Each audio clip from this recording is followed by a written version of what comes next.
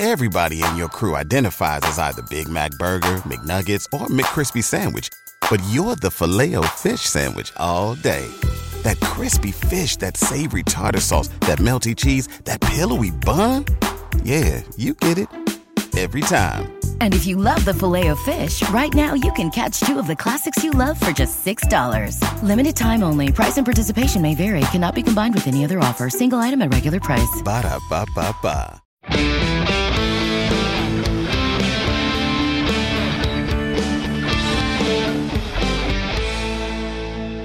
In 2005, two brothers hit the road to chase demons and fight monsters. You know, like you do. After 15 years, they made television history and built a community of dedicated and lasting fans. Sure did. I'm Rob Benedict, and I played God, a.k.a. Chuck Shirley. Yeah, you are, and yeah, you did. And I'm Richard Spade Jr., and I played the Archangel Gabriel, a.k.a. the Trickster, a.k.a. Loki. I also had the privilege of directing a bunch of episodes of the show. Have a few more AKAs, why don't you? Jeez. A.k.a. you're a jerk. Though we've been involved with the series for years and multiple seasons, we never sat down and watched the entire show. Oh, that's not true anymore. Now we're deep into it. We are going episode by episode and diving in with the folks who made it to bring you an insider's point of view and some great behind-the-scenes stories from the writers, producers, crew, and actors. And you're getting our pure, honest, unfettered reviews. And along the road, let me tell you, we're becoming fans. Buddy, we are super fans. We've heard you saying it for years, and we finally get what all the excitement's about. This show holds up after all this time and deserves to be watched and rewatched. We will be hitting on some spoilers, so consider yourself warned. And if you have any angry emails you want to send, please direct them to Babo. Thank you for joining our journey and listening to Supernatural Then and Now.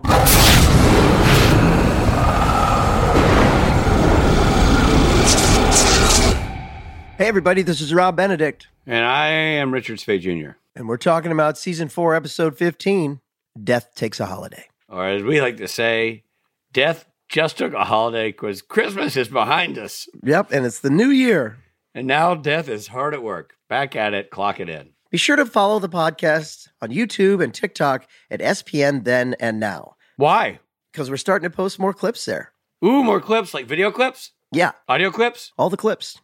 Hair clips. Of our hair? Mm-hmm. Very exciting. Yeah, if you love the podcast and you want to see more, go follow us at YouTube and TikTok. You'll be glad you did. Spread the word. SPN Then and Now. Robbie, why don't you summarize the episode for us, please? Sam and Dean respond to a call from Bobby and head to Graybull, Wyoming to investigate why people have stopped dying.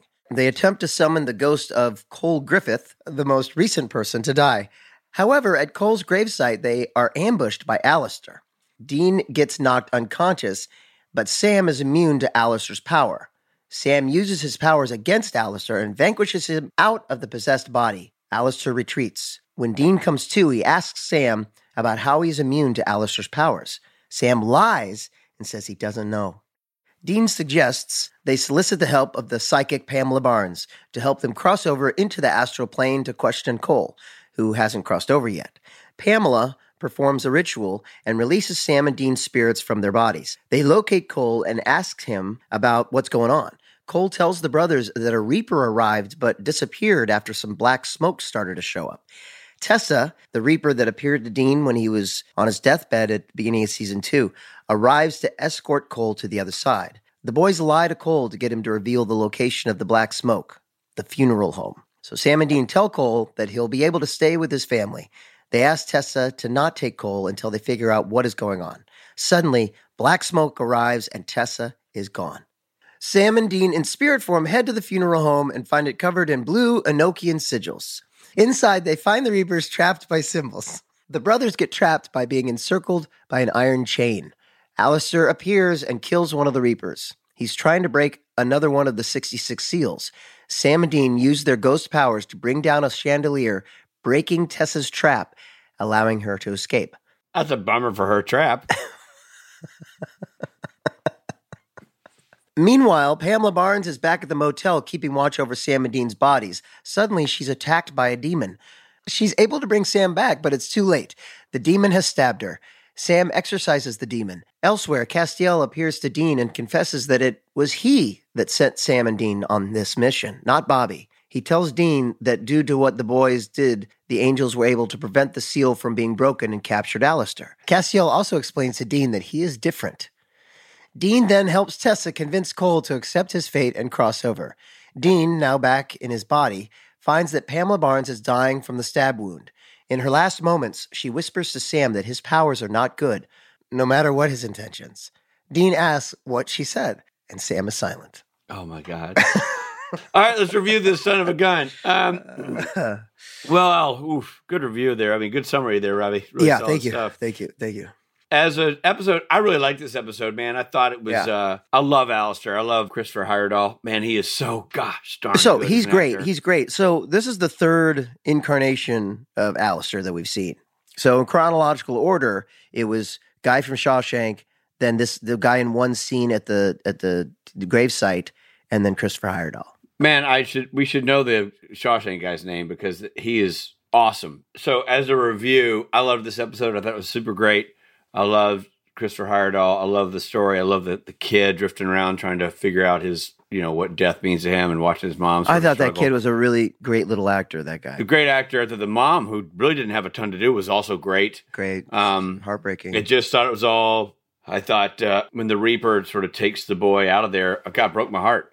And also, I got to say, I was really struck by, this is just a personal thing. Mark Ralston, so good as Alistair. Yeah. And he's also so good in Shawshank Redemption. Yes. I had a friend of mine a couple years ago who died of an asthma attack at his house. No way. And didn't die, like had an asthma attack, couldn't get to his inhaler, couldn't get to 911 in time, he dialed 911, but by the time they got there, he was brain dead. And so he's been on a machine for years. And on a personal note, it struck me that kid, that's what happened to that kid. Oh my God. A lot of times these things feel like TV, but if you know anything, if you have anybody who's had that kind of experience of anything you've ever watched or anything, it's like, it kind of pulls you out of it for a second. I was like, whoa, man. And then it really, that also feels like a legitimate way that a young boy could die, accidentally going out without his medication, and it's too cold. And it just broke my heart. I thought it was a really well written scenario and really well shot and performed scenario. Yeah. And I just, I kind of enjoyed them being in that other realm. Yeah, me too. So explain to me exactly when Castiel appears at the end, what exactly is happening? I don't know. I got a little lost there. And I also didn't understand why Dean was mad at him because he'd gotten rid of the guy. So I'm like, why are you sour about that? Right. I don't know. I was didn't quite pick up on that detail at the end, but it didn't do enough to damage my fondness for the episode. So Alistair's now dead. No, they captured him or something. Right. So they captured him. So that's where it is. So I just thought it was a really great episode. I thoroughly enjoyed having Lindsay McKeon back as the Reaper. She's really good. She's really great. We did a convention together years ago, and she couldn't be nicer. Yeah, her welcome back. Nice to have she's her. Good. Nice to have the character of Pamela Barnes back. That's an interesting character. So overall, I thought it was great. Yeah, I am going to give this not a perfect Stapleton. I'm giving it a Kenny Rogers, and that's just saying I thought it was really, really, really good. I just reserved because a little bit of the confusion at the end with Castiel, like the ending wasn't seamless to me in that regard.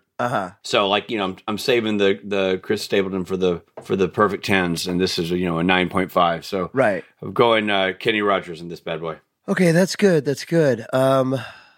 Yeah, I'll do 70s Kenny Loggins, not full on 80s Kenny Loggins, which is really where it started to glow a little bit. Right. So you're going 70s Loggins? Early 70s, really before he made a name for himself. Like Loggins Messina Loggins? Yeah, for sure. Yeah. Okay. But I agree with you on your review. I'm not totally, it's not all there. It took me a while loved to get it. into it. I mean, absolutely loved it, but you know what I'm saying? It's not perfect, but it's really, really, really great. Just the casting of that boy, that's great casting. Really good casting of that boy. And the smoke effect is always so good. It's great. And that struggle when Pamela Barnes is trying to whisper the Latin into their ears to bring them back, but the demons that's got her is pulling her back. I thought that was a great struggle. That was cool. It was a cool fight. I know her character's blind and then sort of getting beaten up, using her skill set as an intuitive spirit reader, but also not being able to see. It made for a really interesting and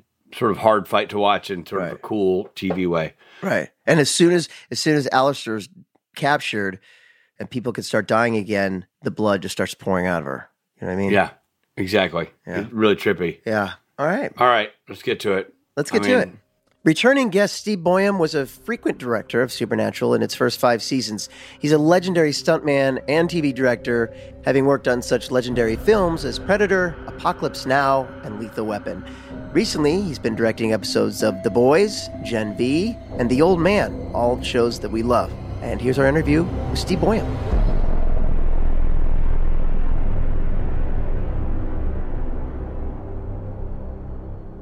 Thanks for doing this again. Oh, you're welcome, man. It's been too long. I was trying to think of the last time. It's almost 2 years ago. Really? Year and a half. Oh, wow. Well, it was summer before last. Well, I guess it feels not that long ago because I saw you while striking. I saw you at the big picket event. Day. There may have been some daytime drinking. I don't want to point any fingers, but there was definitely some, some daytime drinking. But before we get into our conversation, are you off to something else now? Or is the Old Man going? Is it like, what's up? Old Man, they're still going to shoot in January. Cool. I finished the 2 episodes or 2 of the episodes I was supposed to do, but now I'm back on Gen V. Oh, Gen V. I didn't even know Gen V officially got a pickup, so they did. Yeah, it did. Yeah, so they talked me into producing, directing it this year. So I'm now kind of almost full-time in that, except not in Toronto. All right, well, let's dive into this. Robert, shall we? Are we ready? All right. All right, so we're talking about episode 15, Death Takes a Holiday. Now, at this point, you're a friend of the show. Do you get options on the episodes you direct, or do you get assigned a script, and if available, you take it? Yeah, it's I think more of an assignment. Because they book us all at the beginning of the season, right? And they don't have all the scripts. Now, I've been suspicious for a long time that I tend to get the episodes that I end up getting on every show I do seem more complicated than the rest of the episodes that are around it at the same time. Right. So I feel like they'll tend to write towards whoever I've always taken it personally that they just don't like me and they're going to make my life miserable. But, so I having never read the original versions when they were, just out of the writer's room, I suspect, with all directors, they'll tailor a little bit, when they know who's booked. Right. And, kind of go, okay, well, this guy's really good at this, so we'll put more of that in it. And Yeah, that's what I see from my angle. It's like it feels like they go, ooh, this would be a good episode, for Steve to direct, or this is a good Rich episode, or whatever it is. Yeah, but I mean, in my experience, I've just been a number on a calendar, and whatever script comes up on that date is me, Right. Well, I think that's the case too with pretty much all of them. And then, they can go, okay, we can, add or subtract bells and whistles that they might be able to, that the particular director can blow. Yeah, somebody can ruin. And bing. And so this is your 3rd episode that you directed. You come in, and a lot has happened since the last episode you directed. What was it like? How do you get caught up? Because back in these days, it was just DVD, I guess, right? How do you get caught up on what's happening? I don't remember how we got caught up then. That's a good point. I don't even know if it was DVD. It might have been VHS tape in this day. Jeez, age. Yeah, probably. I know. But, in this season, I'd done, I think, the Origins one with the 2 young Winchesters, or with, so I think I kind of knew where the season was going. And then Kripke always, uploads you on what was and what was to come. This season, we didn't have Kim. And in season 2, when I, came in on the show, Kim was really there to kind of help you figure out what had been before and where it was going. Right. Yeah. So I think I relied a little bit more on the direct line to Krip. But, and this one, I think this one kind of fell into the envelope of, I think I'm right about this, but I think Kripke's original Bible for the series that he was interested, the story that he was interested in telling was a 4-season thing. And when CW loved the show over the years and they didn't want it to go away. So Eric kind of expanded his original story arc out to 5 episodes. Right. 5 seasons. So I think this was one of them that, we would always joke around. I think you guys did this as well, that, this wasn't Monster of the Week, but it was, one of those that, it had a through line to it, and that you're seeing Sam's, powers start to take over with him.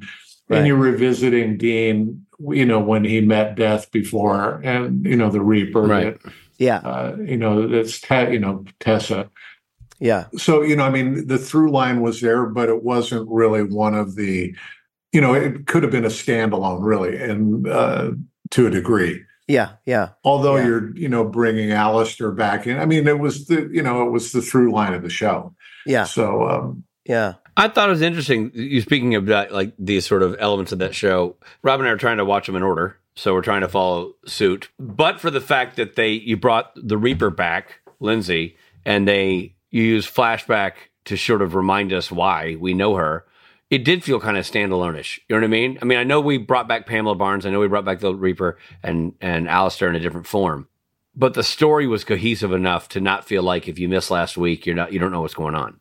Yeah, and that's how I felt. When I rewatched the show to get ready to do this, because it's been so long, which has really been fun to go back and look at what we were doing back in the early 2000s, and I was in my daughter's editing room and she was editing, and she's a fan of the show as well, and she was kind of listening to this episode, just the sound of it. And she's going, I don't remember this episode. And frankly, I didn't remember it until I saw it. And then so many great memories came, flooding back with the thing. And, it was just a great cast overall. What was interesting was, casting the Alistair version that, is Chris Heyerdahl. Right. Yeah. And you guys remember, we'd go over across the bridge and go to North Van to Corrine and Heike's place, and we'd sit and listen to auditions. And, this one really could have been, all the auditions, good actors, but reading Alistair in a way that wasn't, some good, some bad, but very like, okay, well, that was the words on the page, and performed well. But Heyerdahl came in the room and put such a different spin on that. I forget who I was with. I might have been with Jim Michaels. I don't know if I was with Singer. I was with Jim Michaels, actually. And he and I are sitting behind the monitors, and, our jaws are becoming slack. And when we go to look at each other for confirmation, we're both, jaws down to the floor with this guy. It's like, really? Well, I guess Yeah.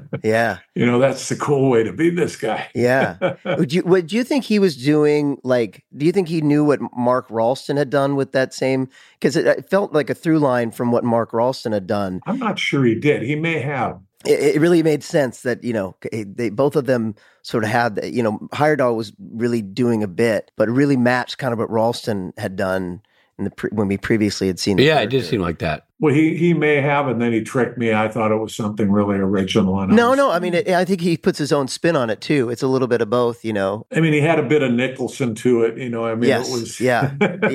And there's, completely.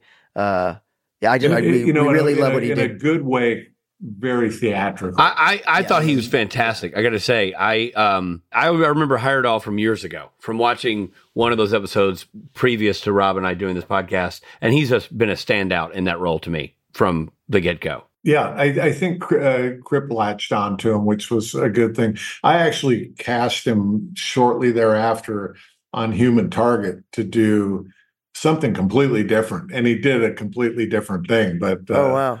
And I'd forgotten about Chris until I just rewatched this episode again. So I want to drag him. I was thinking the same thing. I'm like, I got to put that guy on my short list. And by the way, I'm sure if Chris Heyerdahl listens to this podcast, he'll be like, you forgot about me. Hold on now. I'm right here. It happens. And so it's a great, but the casting in this episode is great. I mean, the child actor, Alexander Gould, who played Cole, was great. I thought the casting of him was fantastic. He's kind of spooky, has that look, the dead kid who can't, leave yet.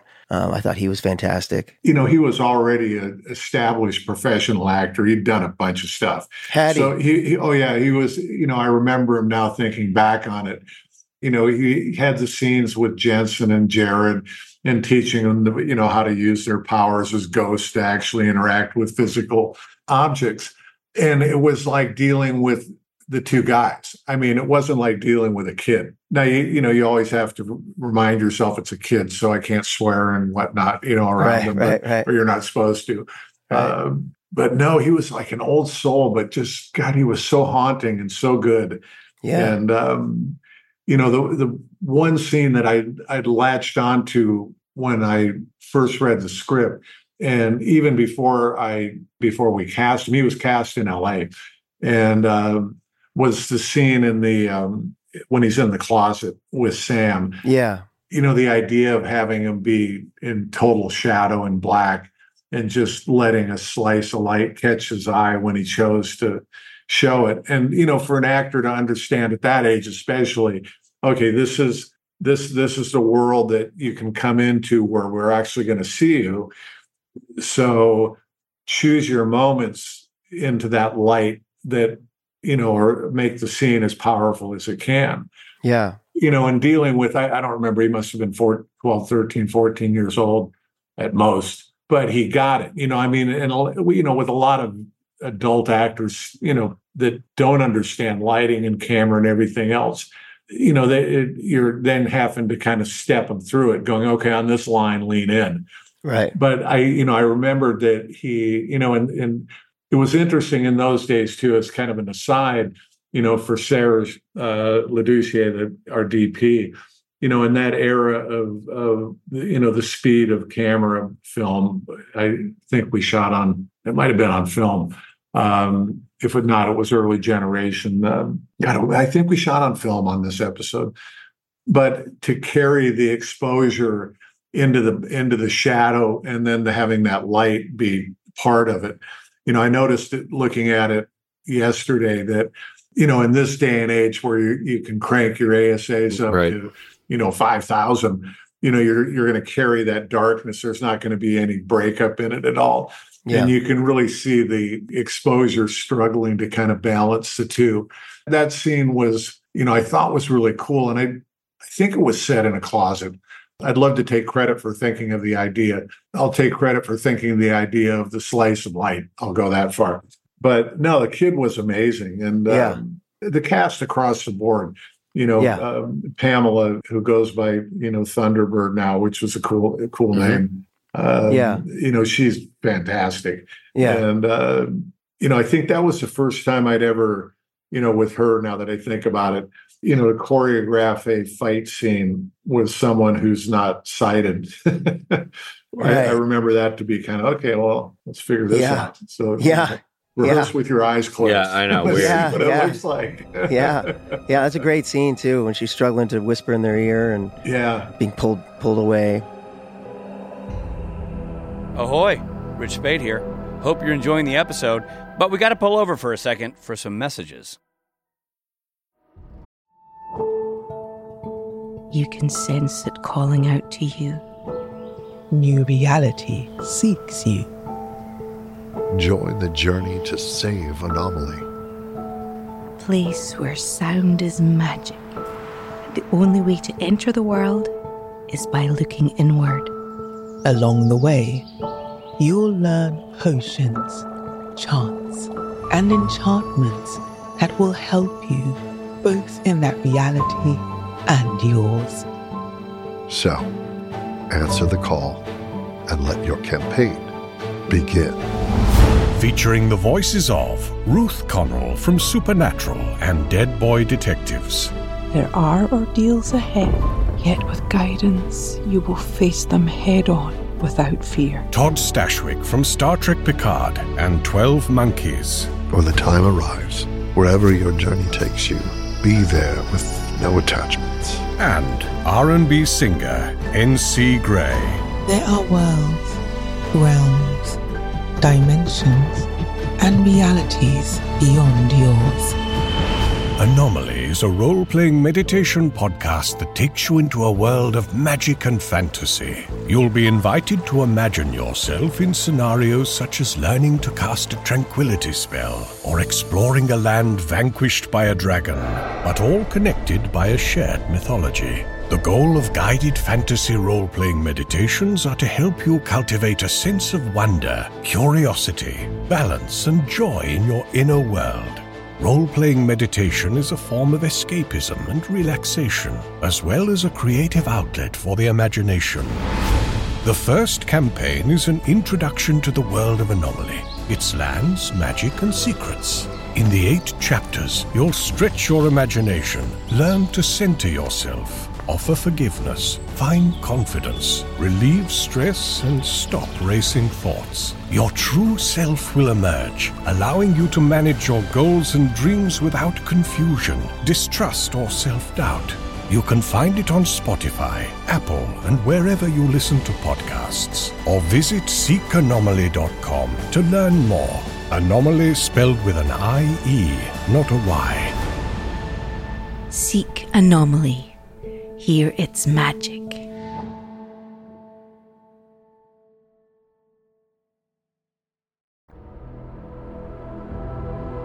Thanks for listening. Now back to the episode.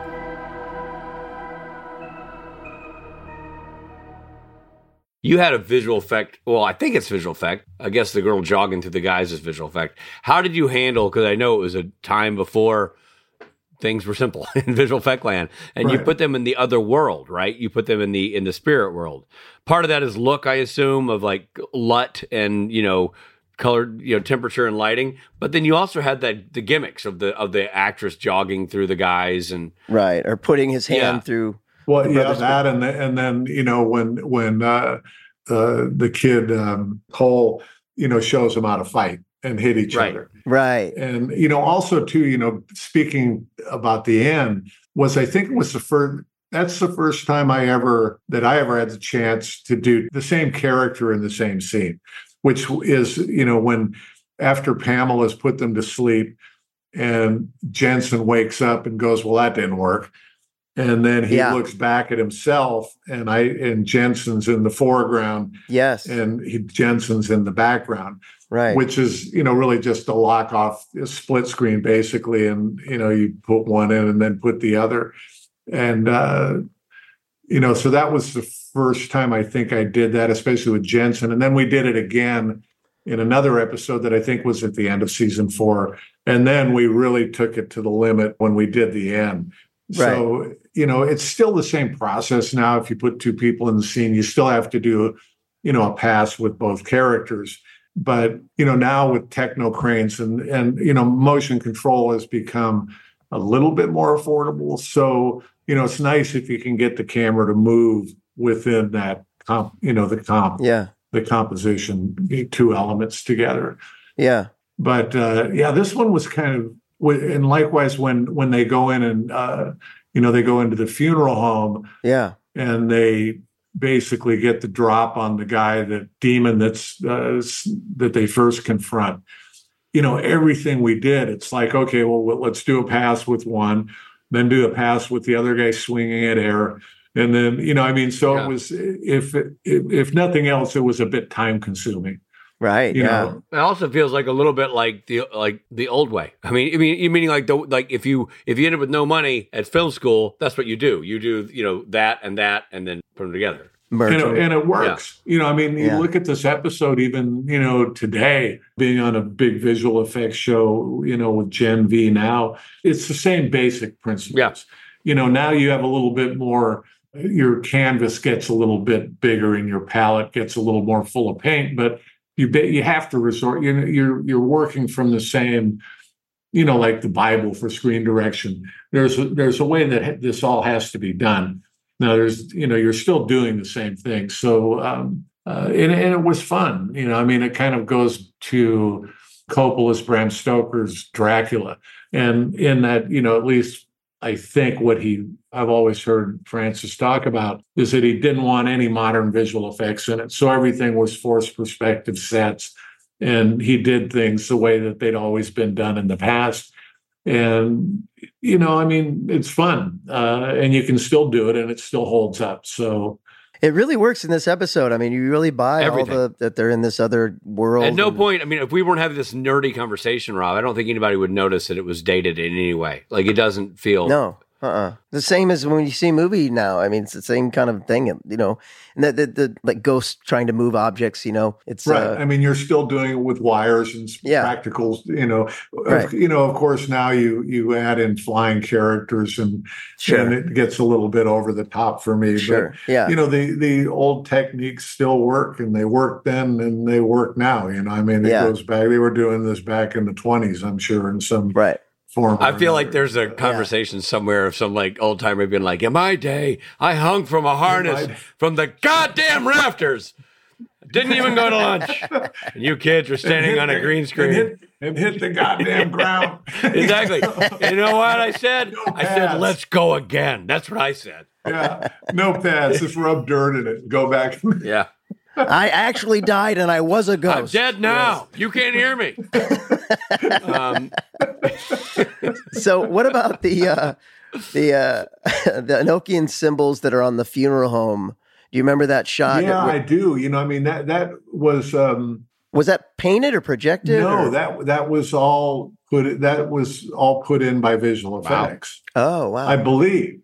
That's a very good question, because I was looking at that and I went back and watched it twice yesterday going, God, did we paint that or did we put it in visual effects? And I'm starting to think that Hayden put that in. Huh. You're referring to Ivan Hayden, who is running visual effects. But Jerry might have, Jerry Weineck, production designer, might have painted that. I don't remember. Huh. It's a very good question. Yeah. And I can't tell you the answer. Well, either way, if they, it was very realistic looking. If we can't tell, if we don't know how it's on there, it looked real. Yeah, it looked real. And I tend to think it might have been a VFX ad. Okay. And I think that the art department did the artwork, to give a reference. And now I'm going to have to look at the thing again. I'll figure it out. Next time we do one of these, I'll have an answer for that since we're bouncing. I tend to bounce from episode to episode and forget which one we're supposed to be talking about. Sure. Yeah, the one scene in this, I think it was one of the only real, now that I look back on it, it's the only, certainly not the only scene I've screwed up. But when I watched it, I didn't really get when the demon put the chain up so that the boys couldn't get into the room any further. And I knew it made sense on the page, and I thought it made sense when I shot it. But now that I look at it, I was sitting there watching it yesterday going, where's the sharp implement? Man, that would have been a real bummer. Yeah, how many directors do you guys get to interview to tell you about their monumental Well, I will tell you, a lot of people we asked to be on this podcast say, I'd rather die than be on your podcast. That's true. Very few say yes and then change their mind mid-episode. Wait, now why was that a up? It didn't make, I knew it made Doesn't make sense. It made sense on the page. And I thought I told the story in a way that visually made sense. And I think there was either I missed a shot or I didn't do something wide enough to really, I think I was more into the action of the moment and trying to keep it really energetic and tight. Right. And looking at it again in my advancing years, it makes me believe more and more that you kind of do need to. It may not be the most exciting shot for 20 frames, but to give the audience a little frame of reference in the room and where you are. And that one, I think I got a little too carried away with the jauntiness. Well, let's go to the audience. Rob, you're a new viewer of this episode, as am I. Were you confused by that beat at all? Did it make sense to you? Now that we're talking about it, no, I don't think it did make. In my mind, I thought it was something supernatural about the chain being up meant that they couldn't get through to him. Like when they draw the salt on the floor. Well, he says iron, so I thought it meant they couldn't cross iron. Was it? They couldn't Yeah, because I guess ghosts can't go across iron.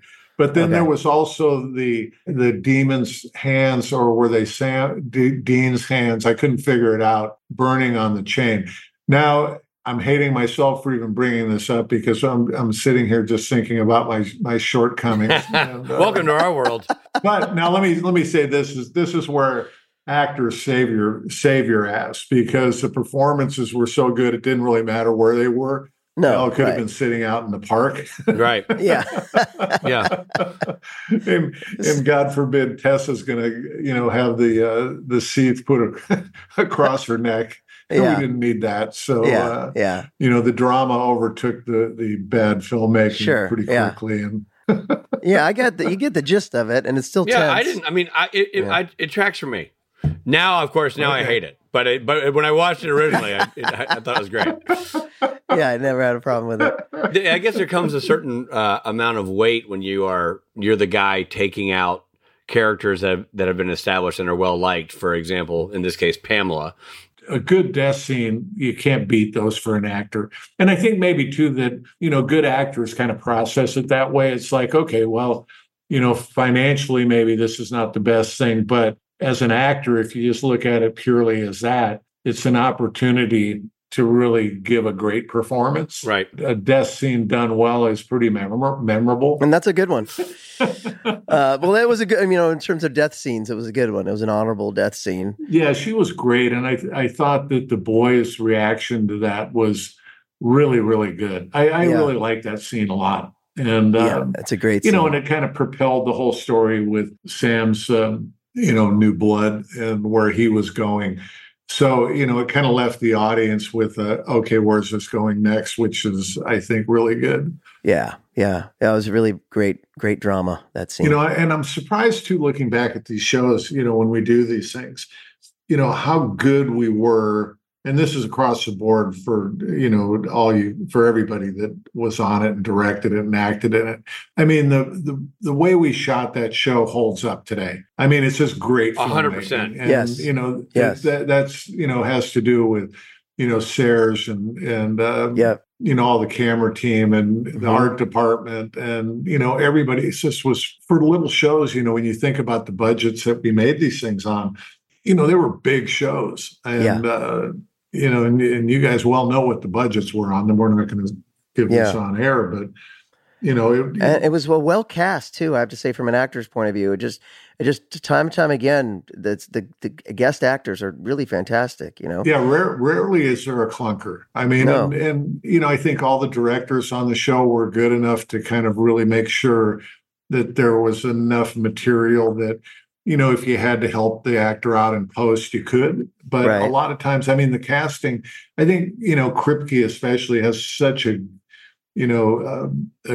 good sense of acting and actors. And, because ultimately, in those days, everything's running. Ultimately, Eric's going to approve it. Right. So, we get to pick, I love with episodic directors in the casting process, generally the rule is, okay, pick your top three. And then, they end up going back through casting tapes and you go, well, they weren't, the one that we cast wasn't even on my top three list. Yes, indeed. What's that saying about what they think about me? What you say about the look holding up too is really true. And obviously that's the good work of the creative team. It's also a little bit of, there might be a luck of the draw thing in that it was shot in 16:9, aspect ratio out of the gate, because, anything that had any of that 4:3 stink on it is toast now. Like it immediately dates it. You go back and watch Party of Five. I don't care how big a Scott Wolf fan you are. This thing was shot a minute ago, and part of that's the aspect ratio. It's just, it also helps that the guys are wearing flannel and denim. That talk about a fashion statement that doesn't age. Timeless. So the end of the episode features a tribute to Kim Manners. Were you part of that conversation?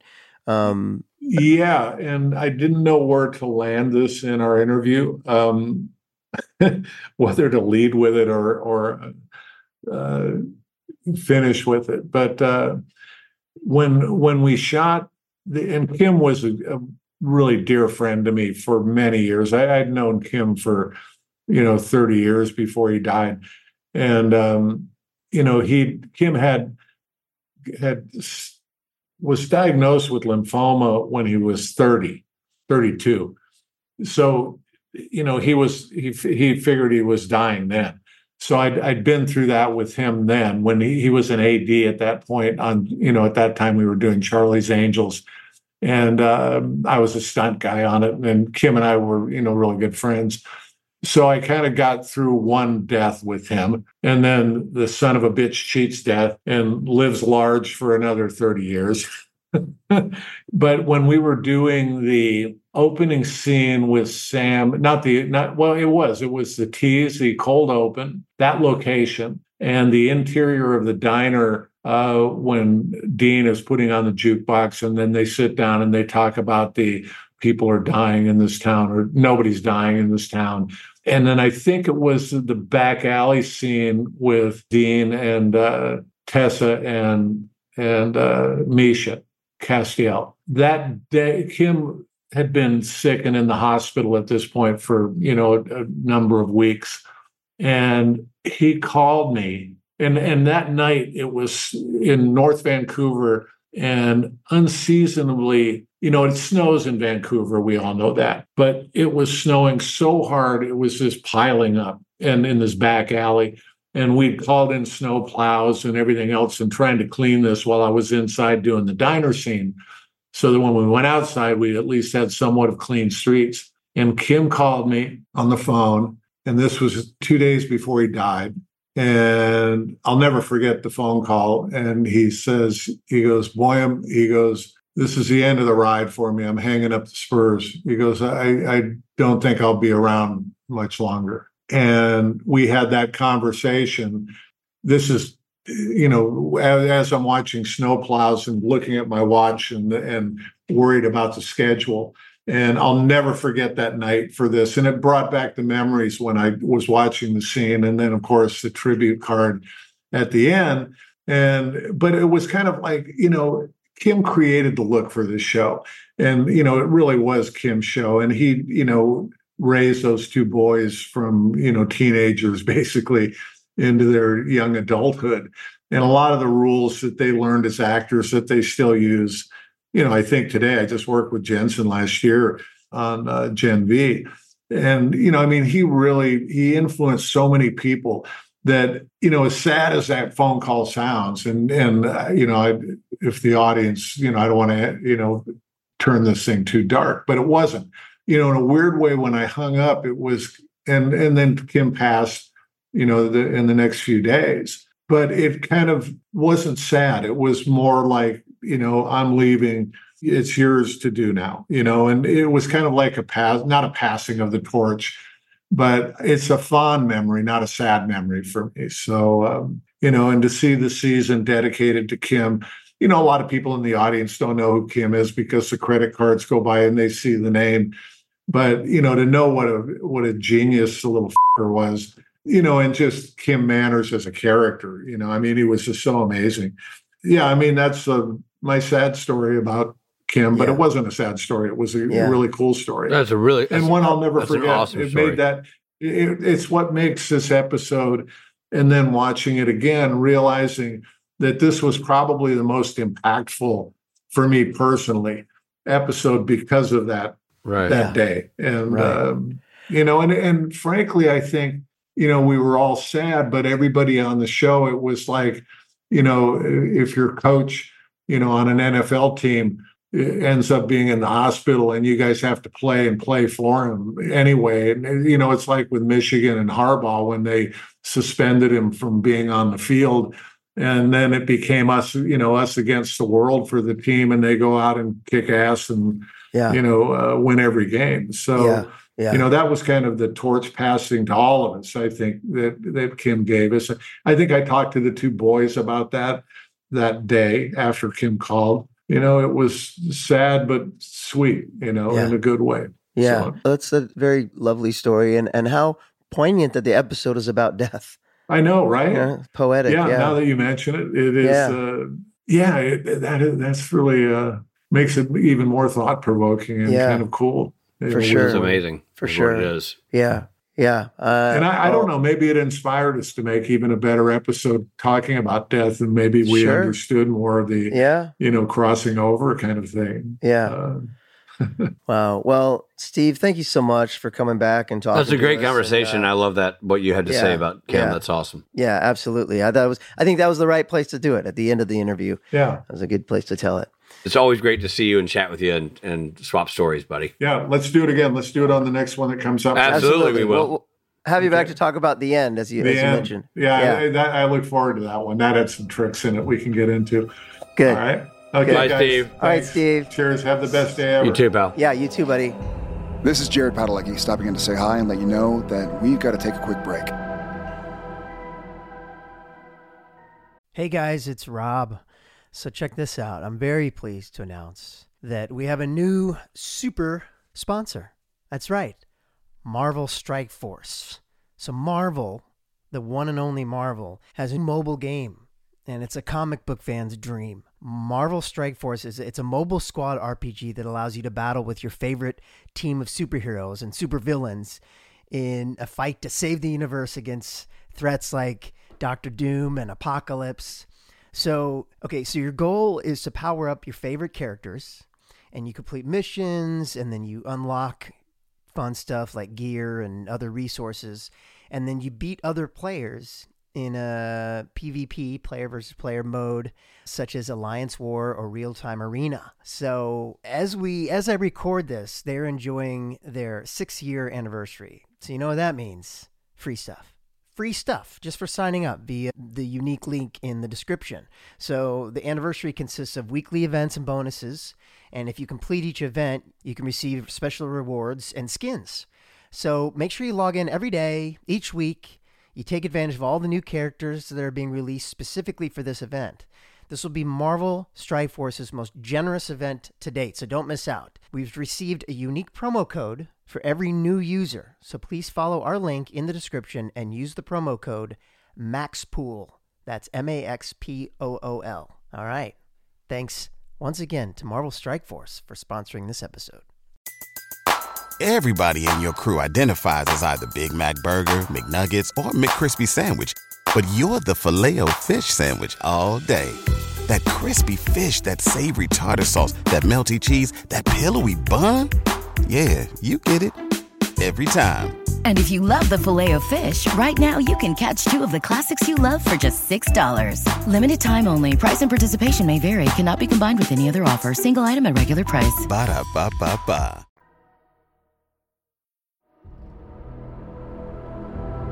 Thank you for supporting Supernatural Then and Now. And now, back to the show. It was great, and what a great interview! It was. It's always great to see him. And oh my gosh, I loved hearing from Steve Boyum. What a ball of energy and knowledge, and just great guy. Yeah. Well, we'll have him back to talk about the end, and then maybe we're definitely going to have him back episode because he's a. But he's fantastic, and it made me honestly it made me like this episode even more. I mean, I already liked it, but just to talk to him about it and how poignant it was in the history of Supernatural in terms of Kim Manners, losing Kim Manners during this time. And just what a great guy. So great. What a great guy. And now it's time for the part of the program that you and I call mythology. Mythology! No, wait, that's the wrong high voice version of mythology. It should be mythology. There you go. Yeah, that's it. Okay, Reaper, and this might be a surprise to you, is short for Grim Reaper. I had no idea what the Reaper's first name was. Yeah. Do you fear the Reaper? Because you shouldn't, I guess is my point. Okay. If you say so. Look, you want my advice? Don't fear the Reaper. Grab a cowbell. Just don't fear the Reaper. So Mr. Reaper, or Grim, is a cultural and symbolic figure that has evolved over centuries and is often associated with death. Pretty much always, I would go ahead and say. Often associated with death or snack cooking. No, it's always death. The concept of personification of death has roots in various cultures and religions throughout history. In ancient Greek mythology, Thanatos was the personification of death. In Roman mythology, the counterpart was Mors or Letum. These figures were often depicted as winged beings, emphasizing the swift and inevitable nature of death. And I wonder if Thanatos has any link to Thanos. I wonder the same thing with that character in the show. In the show, in the, movies. Avengers. During the Middle Ages, the Black Death, bubonic plague, ravaged Europe, leading to a heightened awareness of mortality. This period saw the emergence of the Danse Macabre, Dance of Death, in art and literature, where death was portrayed as a skeletal figure leading people from all walks of life in a dance symbolizing the universal nature of death. During outbreaks of the bubonic plague in Europe, doctors wore distinctive masks with long beaks filled with herbs. By the way, those masks are so creepy looking. So weird. Oh, my God. Yeah. These masks were believed would protect them from the disease. The traditional reaper's robe is thought to be reminiscent of the robes that religious figures of the time wore when conducting funeral services. These masks and robes, combined with the association of death from the plague, contributed to the image of death as a skeletal figure. The traditional scythe is an apt image taken from agricultural practices of the time. Harvesters used scythes to reap or harvest crops that were ready to be plucked from the earth. I don't know if I knew that. Ew and grody and ugh. Huh. I know those beaks are creepy. That much I do know. Yeah, really creepy. The creepy beaks. You know what? I think it's just time to just move on to some fun stuff. So you gotta cleanse our palate here. It's time for fun facts. Fun facts. The name of this episode is taken from the 1934 movie Death Takes a Holiday. In it, Death takes human form and falls in love. Even though Sam and Dean are in spirit form, at times you can see their breath when they are outside. I noticed that. It's cold Vancouver days. Snow on the ground. Yeah. And even spirits are freezing. Yeah. Like a woman is running and she runs through them, Right. They're breathing. breathing It's in. awesome. Well, this was fun. It was great. It's a good one, man. Really good stuff in this episode. Really interesting and heartbreaking. I was moved when that little boy got transported to the other world by the Reaper. I got choked up. I thought it was a really well done episode. A lot of cool stuff. Yeah. And unique, you know? Yeah, for sure. I don't know, maybe I'm wrong, but it felt like the first time we've seen those two dudes together in another plane or another existence. And it's one of the earlier versions of it, if not the first. It definitely felt like a different world, but really cool. Really, really cool. Really well done. I like that kind of thing. And they portrayed the whole ghost thing so well, too. So good job, everybody. Yeah. High fives all around. Yeah. And we'll see you next time. Yes, we will. This episode of Supernatural features Jared Padalecki as Sam Winchester, Jensen Ackles as Dean Winchester, and Misha Collins as Castiel. Guest stars included Thunderbird Dimwitty, Christopher Heyerdahl, Lindsay McKeon, Alexander Gould, and Mike Dopid. Death Takes a Holiday was written by Jeremy Carver, directed by Steve Boyum. Editing by Nicole Baer, music by Jay Gruska. Executive produced by Eric Kripke and Robert Singer. This episode originally aired on March 12, 2009. This episode of Supernatural Then and Now was hosted and executive produced by Richard Spate Jr. and Rob Benedict. Produced by Stephen Hine, written by Stephen Hine and Haida Holscher. And edited and associate produced by Trey Booty. What's up, man? Music provided by Tim Wynn. This episode was recorded with the help of Sonic Fuel Studios. This podcast is from Story Mill Media.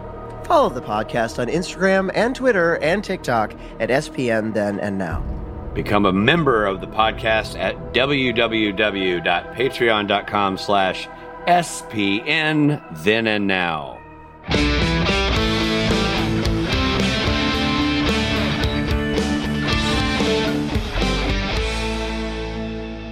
Hey, team podcast, keep recording for a second. I want to share something with you guys. It just came out in the trades that David Nutter, director of the pilot of Supernatural, is going to receive a Lifetime Achievement Award from the DGA, which makes him only the 6th director to ever receive one of the Guild's top accolades. Wow. That's freaking cool. phenomenal. Great. It'll be on the 76th Annual DGA Awards ceremony on Saturday, February 10th, 2024, but that just popped up on the DGA feed. I was like, whoa, that's awesome. That's really cool. It's great. Rob, you want to try to eat more food while we're doing our intro? You got a mouth full of food. He's like, I was doing my Bing Crosby impersonation. Did Bing Crosby eat obsessively during his work with Bob Hope? I don't recall that. I didn't know Bing Crosby had an eating disorder. Yeah. Okay. Well, hey, everybody. I'm Rob Benedict. And I'm Bing Crosby. Hey, be sure to follow the podcast on YouTube and TikTok at SPN Then and Now. Go look at your clips. You're a hell of a salesman, Robbo. Now I want to go. No, really, there's fun extra stuff. We got video, we've got clips. Audio? We got audio. We're really we're clipping along. Are we sure we know what's there? Castiel also explains to Dean that his is different. His what? I don't know. Storymill Media.